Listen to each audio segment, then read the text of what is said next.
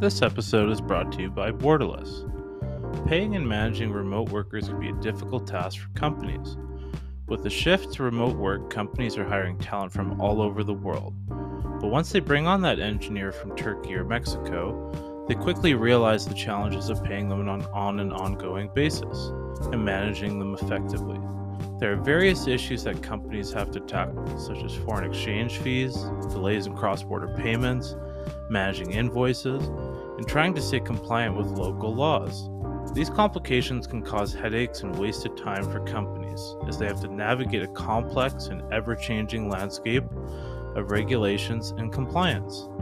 The process of paying and managing remote workers can be time-consuming, costly, and difficult to keep up with.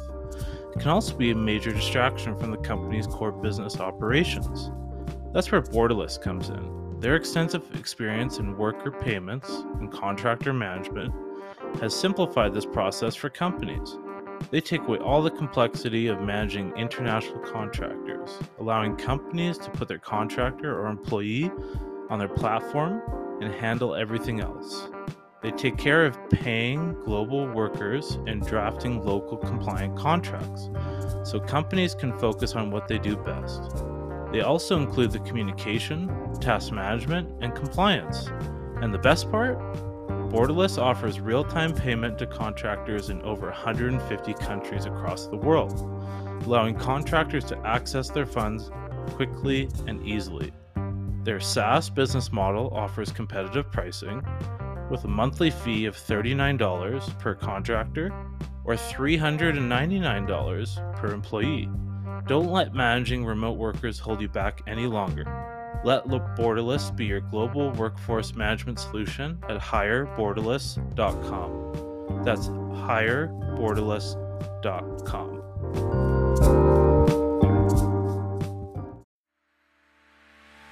Fasken's emerging tech and venture capital practice is comprised of 80-plus dedicated legal professionals across the Canadian market. We're deeply involved in the startup ecosystem and have worked closely with founders from startup to scale to exit. Our team is a leading Canadian law firm for VC financings and tech M&A and act for many of the best-in-class startup and scale-up innovation-based companies and entrepreneurs in Canada. Given this experience, we understand market trends and can assist in guiding your company forward as you scale. We take a holistic and strategic approach to helping our clients achieve their goals and provide the full suite of services including corporate finance, M&A, commercial, IP, data and compliance, employment, tax, and beyond. We are excited to help the next generation of unicorns.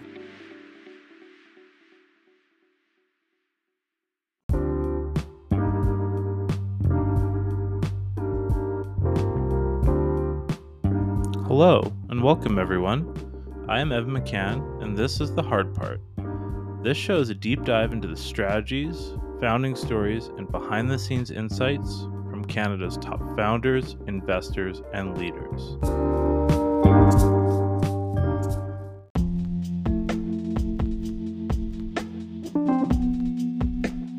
My guest today is Chris Neumann. Chris is a partner at Panache Ventures. Panache Ventures is Canada's most active seed-stage venture capital fund. Panache is led by a team of experienced operators with a strong angel investor track record, years of institutional VC experience, and a strong network in Canada, in Silicon Valley, and worldwide. In this episode, we discuss building and selling his first company, Data Hero, what makes a great accelerator, why we need more venture funds and what they should look like, why Canada and Canadian cities should stop comparing themselves to Silicon Valley, and his fantastic blog, The Quiet Part Out Loud, that gives founders great insights. Please enjoy my conversation with Chris Neumann. So Chris, you went to Stanford in the early 2000s with the tech crash there, and obviously some interesting companies had been founded by Stanford graduates around that time, like Google. What was that time like being at Stanford? Yeah, Stanford in 2002 was really interesting. So you have to remember this came right out of the dot-com crash. And what happened that year is applications for grad schools, specifically in computer science, spiked. In some schools it was 3, 4, 5x as many applications, whereas during the dot-com boom, everyone was kind of working on startups and nobody was going to school. So there was an incredible number of people from all over the world that were coming in there. And, we had the opportunity not only to learn from some absolutely fantastic professors, but they were bringing in speakers and guest lecturers and things like that who'd been a part of all sorts of incredible companies. In those days, for example, the Stanford D School, the design school, was just a prototype. So I had the opportunity to be a participant in the very first prototype class for that, taught by the founder of IDEO. And so some of these experiences were quite transformational and foundational for me. And what was one of your first work experiences? I saw Aster Data and you were there for, over 5 years. Was that one of your first experiences out of school? And was that really foundational to you as you're an investor today, but, just foundational to you with your career? So I did a bit of work during and before the dot-com boom. So when I was up in Vancouver doing my undergrad degree at Simon Fraser University, like most folks, I did some co-op terms. So for example, my first job in tech was actually working for BC Tel back before it was called TELUS, working on Y2K software. So literally going into billing software for DSL, if you remember what that is, and trying to make sure that come, midnight on the year 2000, that everything wasn't going to crash. And so that was my entry into corporate computer science. Was a part of a startup in those days, didn't really go anywhere. And then coming out of Stanford, my first kind of position was actually working for Motorola. Motorola at the time, the Razr was the hottest phone on the planet. They had brought together a new office in Silicon Valley to try and work on some of the next generation stuff that was going to come out of there. And the most prominent project to come out of that group was actually one of the biggest tech disasters ever, which is the joint venture phone between Apple and Motorola called the E1 Rocker, which, if you're old enough to remember that, it's probably the only One More Thing presentation Steve Jobs ever did where he visibly cringed on stage because the damn thing didn't work. I'm not familiar with that phone. What was it? Was it a flop? What happened with that? Oh, it was an utter flop. So, in those days, Motorola was the clear leader when it came to mobile hardware, right? They had the hottest phone on the planet. They had a reputation for building incredible hardware. Apple was coming into its own. The iPod, was really coming in as the mainstay of music. And of course, the thinking was, let's put these two things together. So there was a joint venture between Motorola and Apple where they ostensibly took a Motorola phone and put a very, very early version of iTunes onto that phone. The problem was between both companies, they were a complete cultural mash, right? These companies had nothing to do with each other. They didn't work the same way. The phone itself just didn't work. And you had this, what I think was a $350 US phone, which in those days was quite preposterous price wise, that couldn't even fit 100 songs, didn't work, didn't have battery life, and was just an utter flop. After that, a number of folks who had worked on that on the Motorola side left to join Apple, and Apple made the decision to go and create their own phone, sensing that there was a pretty clear-cut opportunity because the existing phone behemoths, Motorola and Nokia, most notably, knew how to do hardware. They didn't have a clue how to do software. And that created an opening for what became the iPhone and what we all know and are pretty prevalent about today. And I'm very curious about Data Hero. So, was that your first time as a founder? Like, obviously, you had this very interesting work experience. You went to Stanford. Did you have any? Did you try starting other things before, or was Data Hero really your first time as a founder? Data Hero was the first company that I founded. So prior to that, I spent 5 years as the first employee at a company called Aster Data, which is one of the companies that helped to invent big data.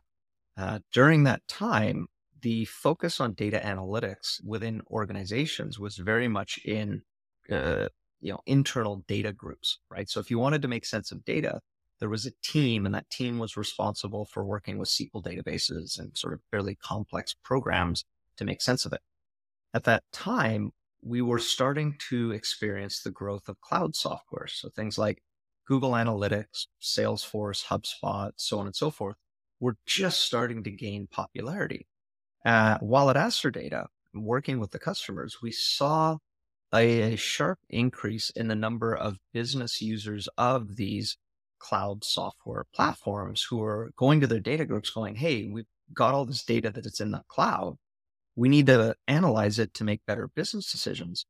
And they didn't have an effective way to get the data out to make sense of it.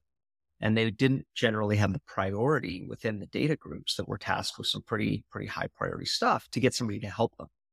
And so the idea with Data Hero was to create the world's first cloud native business intelligence product, which instead of requiring you to pull the data out of the cloud, put it into an on-premise SQL database with a BI tool on top of it and make sense of it, what if we created something that lived in the cloud, directly connected to all of these cloud services, automatically normalized the data using machine learning, and enabled business users to just drag and drop and get the insights they needed? And so when Astrodata was acquired in 2011, following that acquisition, I left and co-founded Data Hero. What was the cloud space like in 2011? Like, if you look at it today, it seems very obvious. It's huge. It's a massive market. Everyone, understands what cloud means. What was it like in 2011, 2012? In those days, it wasn't apparent that the cloud was going to become as big as it has. The main reason being that organizations were very nervous about having core data outside of the walls of the organization, right outside of their own IT departments. And so we were sort of in this, if you think about crossing the chasm, right, in those days, we were very much before the chasm where it was predominantly startups that were using cloud services, or for large organizations, they were using cloud services for non-core activities. We saw things like, SurveyMonkey, for example, right? Large organizations would use them for customer surveys, but they weren't going to put their like super, super important data in there. In the years following that, we saw that tipping point where, it became clear that the cost savings, the ability to effectively reduce the size of IT departments and not have to be responsible for building and managing these always on infrastructure, and the fact that many of these services became very solid from a security and from an infrastructure standpoint led to very prevalent adoption and the situation we have today, which is most organizations don't even think about doing something on premise. Why would you do that when you could put it on Amazon or Google or Azure or whatever the case may be? And ultimately, the business was acquired. What was that acquisition process like as a first-time founder? I'm assuming you maybe had some mentors, you had investors to maybe help you guide you through that. But what was that like as a first-time founder? It's really interesting in that both acquisitions that I've been through on the software side, so both Astrodata and Data Hero, were acquisitions that took place as a result of market forces creating an urgency. In the case of Astrodata, what happened is there were 5 companies that were kind of doing similar things in this space, and they were all competitors. They'd all raised kind of Series B, Series C. In the case of Astrodata, we'd raised about 60 million US. And the idea with most of these companies were let's build, kind of long-term organizations. And then one day IBM came along and bought one of those companies. They acquired a company called Netezza. And all of a sudden, IBM's competitors, right, companies like HP and EMC, started going, oh, crap, we need to have a big data play as well, or IBM's going to eat our lunch. And so a game of musical chairs happened, where within the span of about 18 months, every company in the big data space got acquired. Astrodata was acquired by Teradata. Vertica was acquired by HP. There's a company called Greenplum acquired by EMC, and then a company called Parexel that was actually acquired by Amazon and became Amazon Redshift. And so that entire industry kind of vanished overnight as a standalone industry. In the case of Data Hero, the market dynamic that happened was we had created this, what was really the first cloud BI platform, first self-service cloud BI platform. And during that time, both Google and Microsoft came out with competing products. Google had Data Studio, and Microsoft had Power BI. Both of them effectively put them out as free products, and they decided we're going to make these loss leaders for other products that we sell. And so at that point, we saw the writing on the wall and went, okay, if two of the big software behemoths are giving away competitors to what we're doing for free, this probably isn't going to be a long-term, venture scale exit. And so at that point, we had some inbound interest for acquisitions. We started to dig in on that. And then we closed an acquisition in about 2015. And what happened after that acquisition? I'm assuming maybe you took some time off and you kind of reevaluated what your priorities were. And ultimately, you kind of jumped in with like 500 startups and Commonwealth Ventures. Why did you pivot more to like the venture side of things, company creation side of things? So there were a few things that happened. So first of all, at that point, I had done about 10 years of nonstop high intensity startups. Aster Data rolled right into Data Hero. When Data Hero was acquired, there was actually a subsequent company that similar concept where one of my co-founders and I looked at it and went, okay, there's an opportunity right here. Let's get on.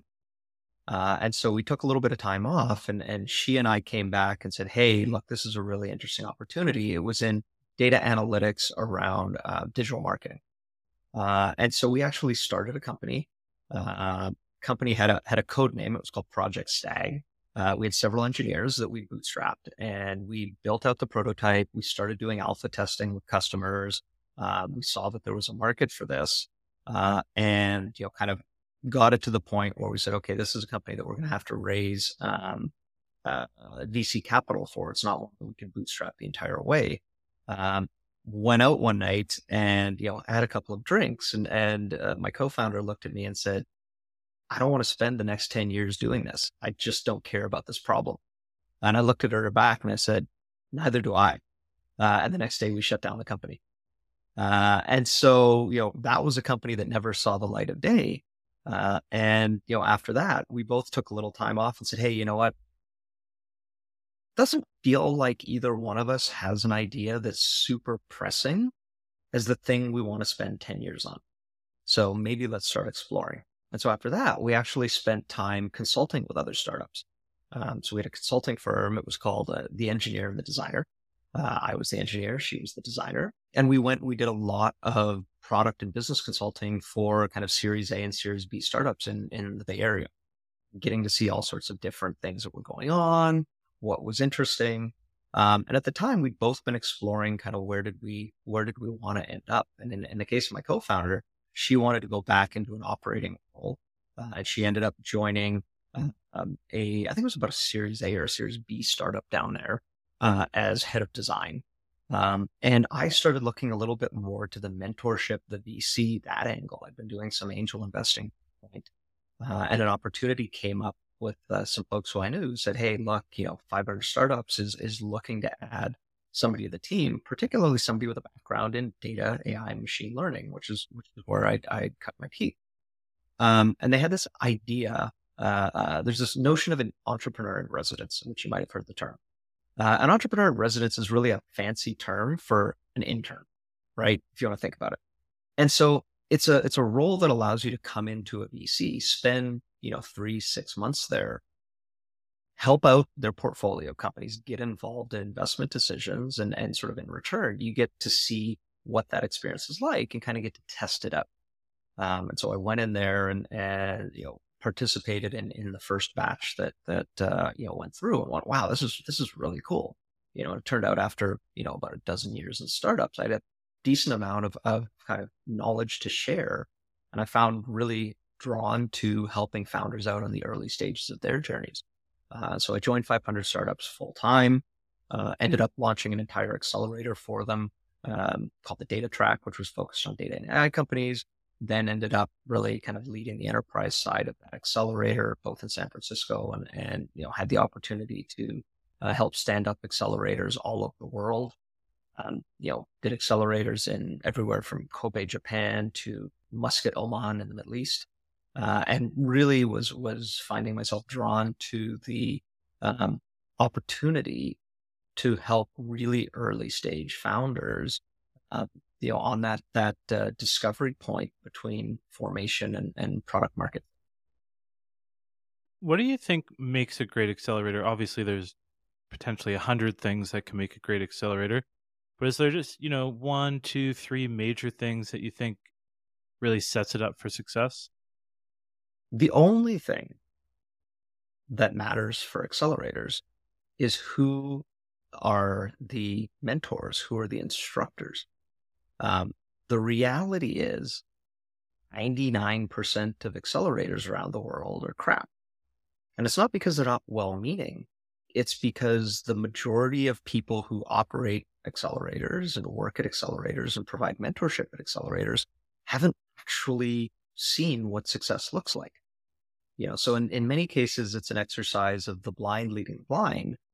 Or, if you think about a school analogy, right? The participants are in first grade and you're being taught by second graders, but they actually have no idea what you need to get to college. And so there really are very few programs around the world that have been able to consistently attract very high quality teachers, right? To provide insights and to provide experience to founders. And one of the big reasons why the Bay Area accelerators historically are the best performing is because there's that density of experience there. It's very easy to say, hey, you know, super experienced founder or VC or whatever, can you stop by one night for an hour and do a session for the founders? Yeah, let me do it on my lunch break, right? You can't do that anywhere else in the world. You have to do a lot more planning. You have to do a lot more logistical work to bring in folks who have the experience that really the founders would benefit from. Can we chat a little bit about Commonwealth Ventures? What was that? What was the genesis behind that? And ultimately, kind of an acquisition deal with Panache there, and why did that take place? So I left 500 startups and had been really interested in this question of why is it that certain founders and certain startups that 500 would invest in, right? The 500 flagship accelerator in San Francisco would invest globally. We'd invest in founders from all over the world, bring them to San Francisco for 4 months. Small number of them would stay in the Bay Area, but the vast majority would go home and to their home countries and build their companies. And I was really interested in the question, why do some of these companies succeed? And why do some of these companies seem to end up not taking advantage of what they learned in the Bay Area, right? Normal bell curve of startups notwithstanding. And what I had found over the years was that the two countries that had the highest success rates when it came to founders, taking advantage of US accelerators, not just 500, but elsewhere, were Canada and the UK. Canada and the UK are almost identical startup ecosystems. So if you kind of start with the understanding that the UK is about twice the size of Canada by most metrics, GDP, things like that, the startup ecosystems have very similar dynamics. The governments have gotten involved in similar manners. The evolution of their VC ecosystems have been similar. Culturally, we're very similar, both on the personal culture and the business culture. We've had similar challenges in terms of entering the US market historically, but we also culturally understand or think we understand how the US market works, right? And so as opposed to founders from other countries who would come to America for the first time and just be like, what is going on with this place? Like, we don't understand this. And they'd have to wrap their personal brain around American culture. Canadians and Brits, by and large, we get it. We're close enough. And so Commonwealth Ventures was founded specifically to help top tier startups in Canada and the UK more effectively raise capital from Silicon Valley VCs. Because what I'd seen on the ground was I'd seen countless founders from those countries who had all of the metrics that you would see in a US founder that would raise a competitive round, but they would come to San Francisco and two things would happen. Number one, they weren't able to get introductions. So even if they had raised money from the best, say pre-seed fund in Canada, or the best pre-seed fund in, the UK. When they went to those VCs and said, okay, here's the list of Silicon Valley folks I want to talk to. Who do you know? They avoid eye contact and they wouldn't be able to help. Right. And it turns out that the vast majority of VCs in Canada and the UK spend zero time building relationships with Silicon Valley VCs. And I've been pretty vocal about this, before and since coming back to Canada. In the Bay Area, the average VC spends about a third of their time doing nothing more than networking with other VCs. A third of their job is getting to know other investors so that they can make those connections. The general wisdom of VCs in the Bay Area is your number one job as an investor after the check is written is helping your founders get the next check. And Canadian VCs and UK VCs, by and large, that hasn't been a priority. In Canada, you don't need to spend time networking with other Canadian VCs because there really aren't that many of them, right? You'll naturally see them at conferences and events and CDL and things like that. And so we'd see all these founders come to San Francisco and they'd have to go cold turkey, kind of making those introductions. But then also when they went and pitched, they didn't understand the nuances of fundraising in Silicon Valley. Silicon Valley has market dynamics that are globally unique. There are almost 2,000 VCs in the 46 miles between San Francisco and San Jose. That's 10 times more than all of Canada. It's about 5 times more than the UK, right? Similar ratios. And so you can't fundraise the same way you do in other countries if you're trying to effectively raise in the US. You have to do a lot more preparation. You have to present your information differently. And so the genesis of Commonwealth was, can we help solve these problems? Can we find these founders who are really building incredible companies in Canada and the UK, put them through a program that helps them to wrap their heads around why and how fundraising in Silicon Valley is going to be different and why you have to take a different approach than what worked for you in your home country, and then help them to get those introductions. And so we did that. In the first year, we helped companies raise over $100 million in seed and Series A capital. So, okay, this is a good plan. Seems to be working. Now, the original idea with Commonwealth was actually to prove out the accelerator in Bay Area and then launch a US VC fund to wrap around it. So, the original plan was that this was going to be a San Francisco-based organization. But a funny thing happened. During our initial prototypes, what we found was that Canadian startups vastly outperformed UK startups. In fact, more than 90% of the capital that was raised was by Canadian startups. And that didn't make sense by the numbers. The key difference was the behavior of American VCs. As much as American VCs overtly were saying, hey, we'll invest in great startups anywhere, the reality is that the vast majority still struggled to wrap their heads around investing on a different continent. So even though legally it is incredibly easy for a US VC to invest in a UK company, pragmatically speaking, they weren't doing it. It's a different country. It's a different time zone. It's a different accent, all of these sorts of things. Meanwhile, today, US VCs by and large have no problems investing in Canadian domiciled companies, which is a big change from even 5 years ago when the conventional conversation was, well, we'll invest in you, but you need to be a Delaware C Corp. This is, I'll describe to people, the first and only time that it has ever been good to be treated like the 51st state. It is a net good thing for Canadian founders. And so with that, we flipped the plan and said, okay, instead of making a Silicon Valley, a San Francisco-based VC, let's go back to Canada and let's do something north of the border. Now, how did that come to Panache? Well, let's pull on a couple of threads. Once upon a time, Panache Ventures was known as 500 Startups Canada. And so I had the opportunity to work with the founders of Panache, Pat Moore and Mike Cegelski, when we were all affiliated with 500. They were running the Canadian franchise of 500 Startups. I was helping to run the flagship accelerator down in SF. And when we started talking and, I indicated that, hey, I'm looking to come back to Canada, we think there's an opportunity here.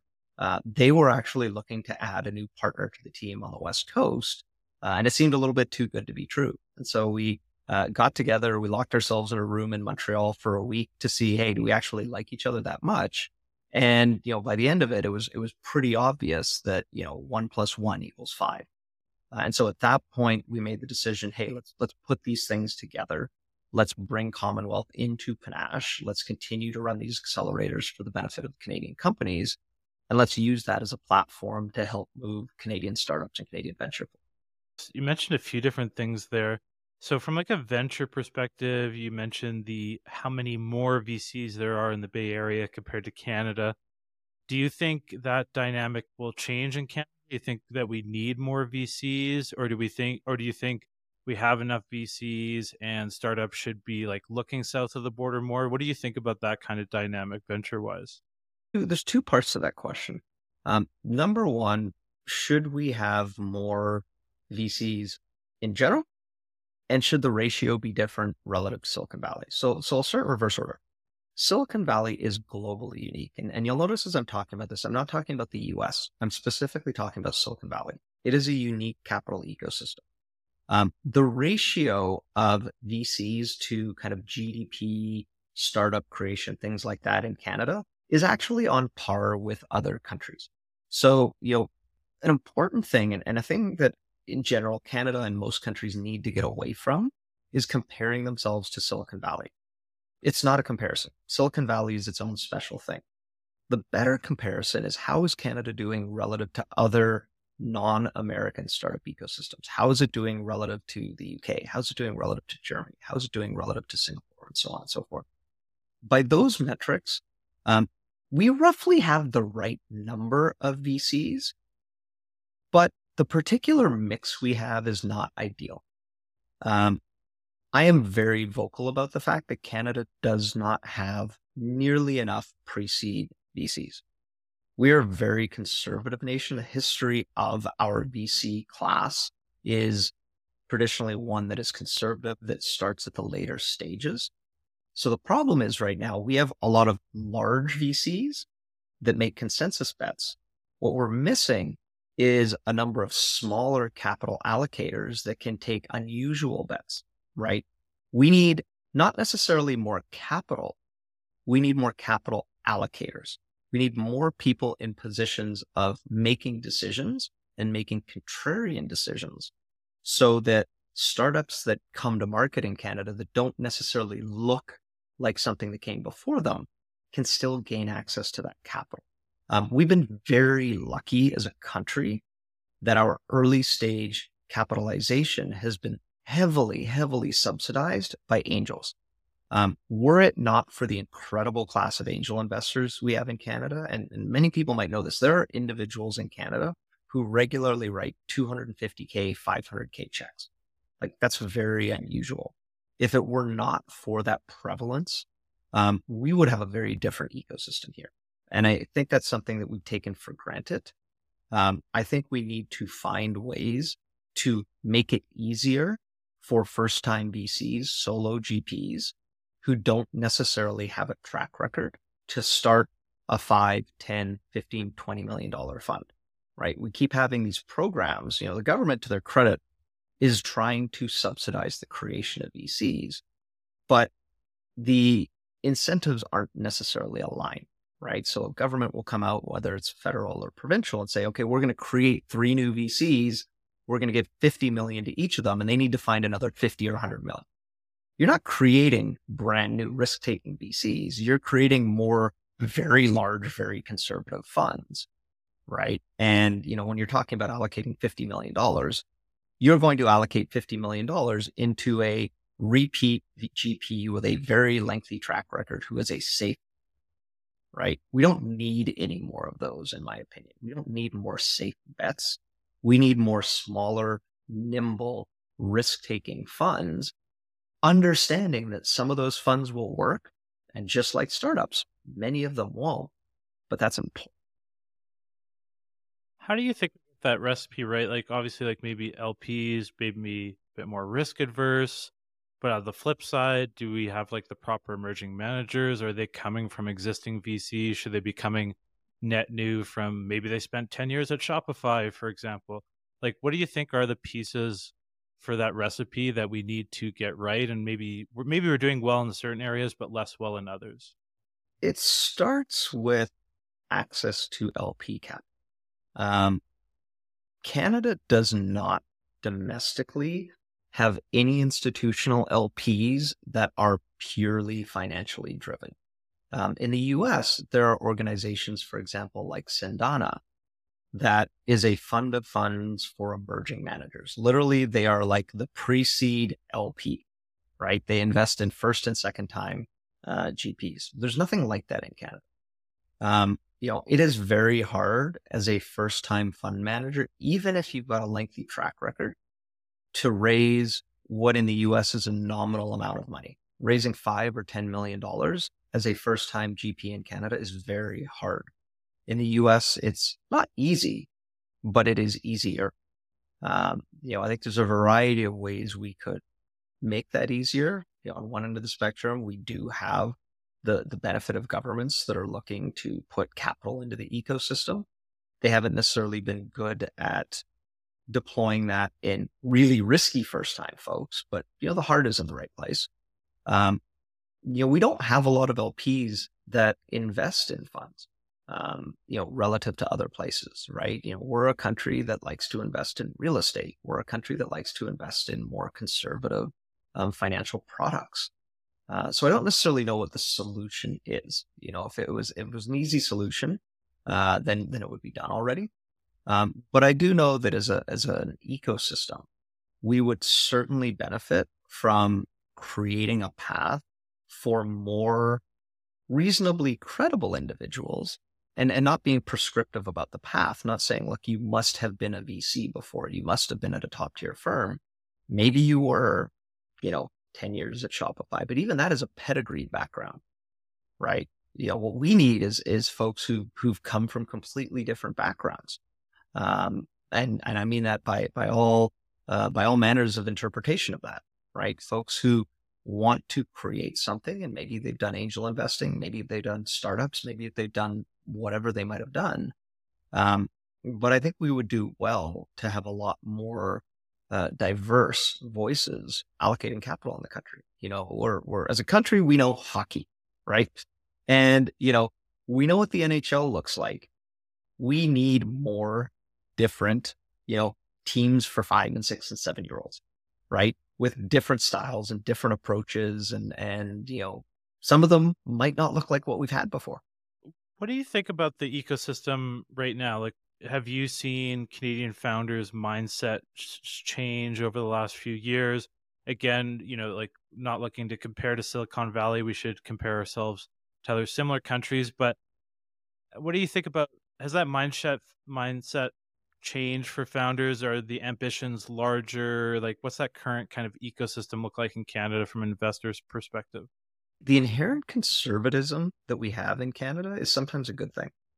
And so, in the last couple of years when we had very low interest rates and capital was quite available, one thing we didn't see in Canada was founders just lavishly spending. And I think that's incredible, right? So when we started to see the writing on the wall kind of, 2 years ago, last year, that, hey, the market's going to change.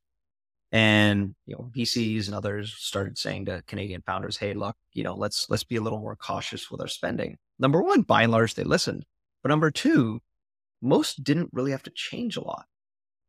We weren't seeing this sort of over the top exuberance that we saw in the US, right? And so, I think that's a net good thing, right? We tend to be more pragmatic as founders and as individuals, and a little more cautious with our spending.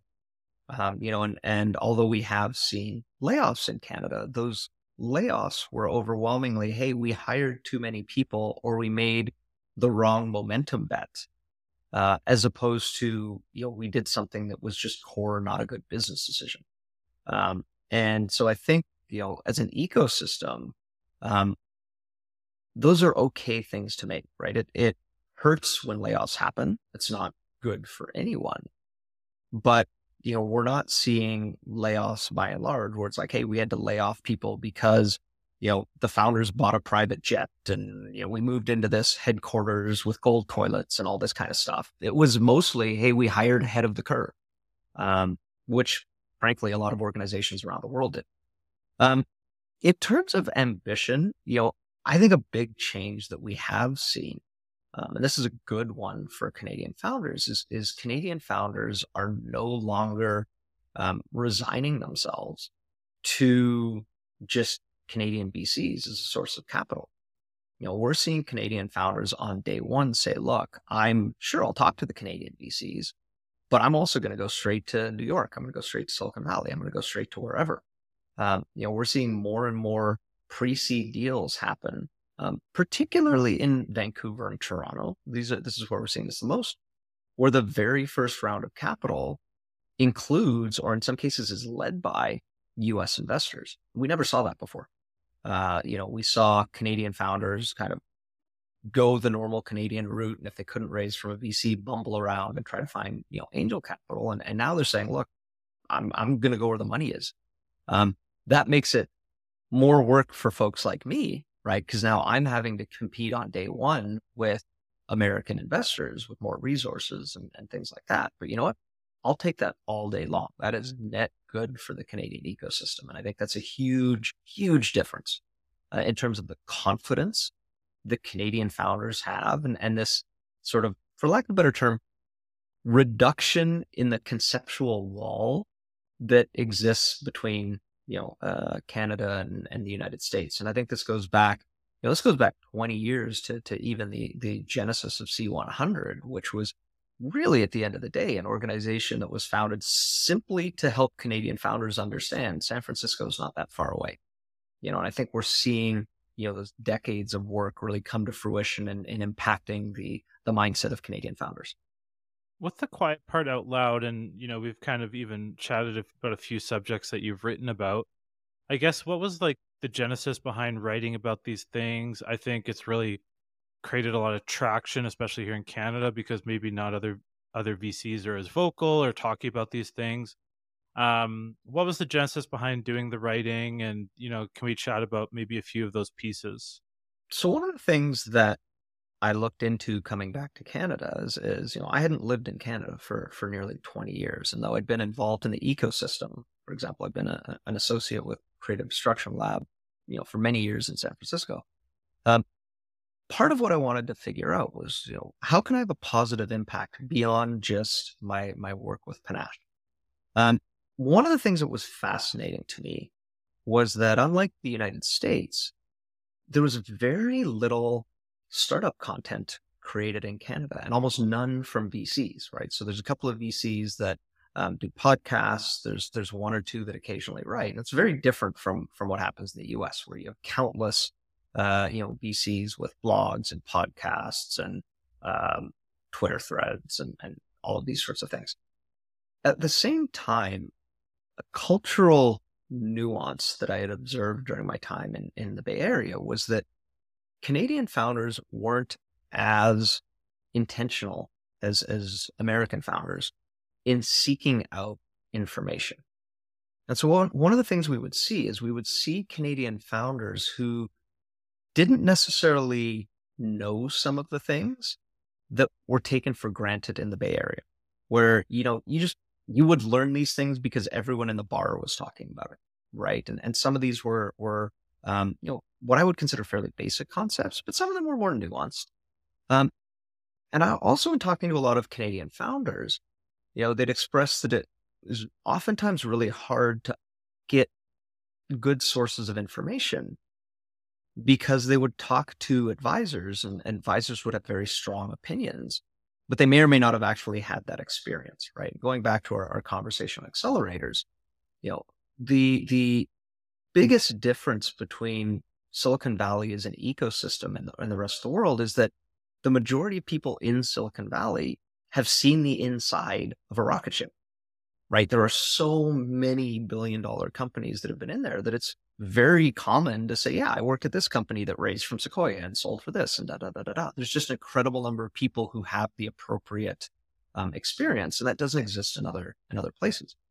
And so coming back to Canada, I said, okay, this is somewhere where I can have a positive impact. There's a lot of things that I have learned both through experience and have, you know, worked with founders on at 500 startups and elsewhere.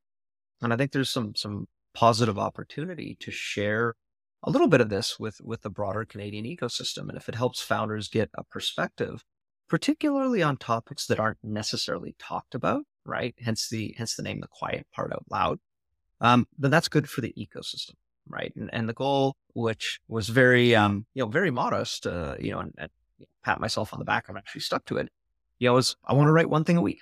Every week I'll do one post.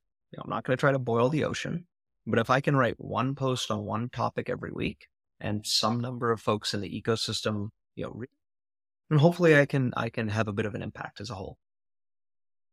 I'd love to jump into the quick fire round, and I'd love to know what your favorite book is, or if you can't pick a favorite, maybe just something you're currently reading or read recently. So the book I'm reading right now is The Hobbit, which I'm reading to my 7-year-old son. So we're going through that as our nightly routine. That's his first large fantasy book. So that's pretty fun to go back and see that through the eyes of a kid. Um, in terms of books that I've read recently, one of the books I read a few months ago that I thought was really, really insightful was a book called Quit by Annie Duke. Um, for anybody who doesn't know Annie Duke, she was a famous poker player kind of during the early days of World Series of Poker, and that's where she sort of built her name. She's actually become an expert in decision science, and she works with San Francisco VC called First Round Capital on helping their founders make difficult decisions. And so she wrote this book called Quit, all about the psychology around quitting and the stigmas around it, and the fact that if you're really making good business decisions, you need to equally think about quitting as you do all of the other, options, right? And if you think playing poker, if you were to never fold a hand, you could never possibly be a successful poker player. Um, in startups, we have gone through this period kind of 10 years ago of grind culture, right? You had books like, Ben Horowitz's The Hard Thing About Hard Things. And you had this sort of series where it was just like, you've got to grind, grind, grind, grind, grind, grind, grind. And, that left a lot of founders with the incorrect idea that quitting is wrong, right? And in many cases, quitting is actually the best decision. If it's clear, for example, that a startup is not going to get to product market fit, then to, go an extra 3 months hoping futilely that it'll suddenly emerge isn't a good use of your time. It's not a good use of investors' money. And, there's actually better options in the long term. And I think this book is really, really insightful, talking about a variety of different cases. It talks about a number of founders who went through it, including some Canadian founders. So there's anecdotes in there about Stuart Butterfield from Slack, Andrew Wilkinson, and it's just a really, I think it's an important book to help founders make better decisions and frankly, to help investors, think about things more holistically. What are you most excited about in the next year, personally and professionally? In the next year, I think it's going to be really interesting to see where the early momentum around LLMs and AI lands. There's a lot of promise. There's a lot of cool things that are coming up. It's not clear yet how many of them will turn into long-term actual value creating things. What percentage of what's being created is just, cool and trendy and let's just move on to the next thing versus, wow, here's some genuine, like world changing value coming in here. And so I'm really interested in kind of observing this and both through companies we've invested in and just the broader market to see, where does this land? What happens? What ends up there? I think from a professional standpoint, we're really excited about the Canadian ecosystem. We think the Canadian ecosystem is in an incredibly strong place. Founders are doing well. What we've seen is we saw founders, as I alluded to earlier, being appropriately cautious with their capital. And as we start to come out of this downturn, I think there's an opportunity for the Canadian ecosystem to really put on the jets and do some amazing things in the next 5 to 10 years. And a lot of that's going to start this year. How do you deal with hard times? You've been a founder, you've been an investor, you're a father. How do you deal with those hard times? I think the most important thing in general is to have a close network of people you can talk to. In writing, I often refer to it as your pit crew, right? Some of those people should be in your space. Sometimes you need to be able to vent and talk about things that happened at work, and you need the other people to understand it, right? You don't want to have to explain it to them. And other times you need people who just have nothing to do with what you do. And you can vent and they can smile and nod, and then they can change the subject to something that has absolutely nothing to do with work. I think being able to rely on people appropriately and have folks who can support you, have folks who can hear you vent and talk through things and give you words of encouragement, who have no problem calling you on your bullshit because they've known you long enough, and just can help you think about something that has nothing to do with the thing that's stressing you out at the moment. All of those are great. I think, as a father, I think it's fantastic. Like, my kids do not understand what I do. And even if they did, they don't give a crap. Right. So you know what? I can be as cranky as I want. And it's like, yeah, that's great. Come play trains with me. I do not care. Right. It's like, you get brought back to reality. I love that. And Chris, just to open up the mic to you quickly, where can people find you? I know you got like a pitch page, Quiet Part Out Loud. You're very active on social. We'll obviously link all those things, but where can people follow you and find you? Yeah, easiest place to follow me. You can go to chrisneumann.com. That's got my blog. It's got links to all my social. It's got a form where if you are raising capital, you want to reach me, you can submit your information there, and on all the social places. Awesome. Chris, this has been a great conversation. Appreciate all your insights and your time, and keep on writing. I'm loving it. So thanks so much, Evan. Really appreciate the opportunity. Have a great rest of your week.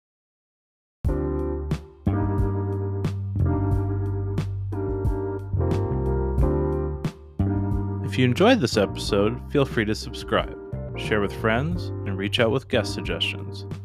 Make sure to follow me on Twitter, LinkedIn, and subscribe to our newsletter on Substack to keep up to date.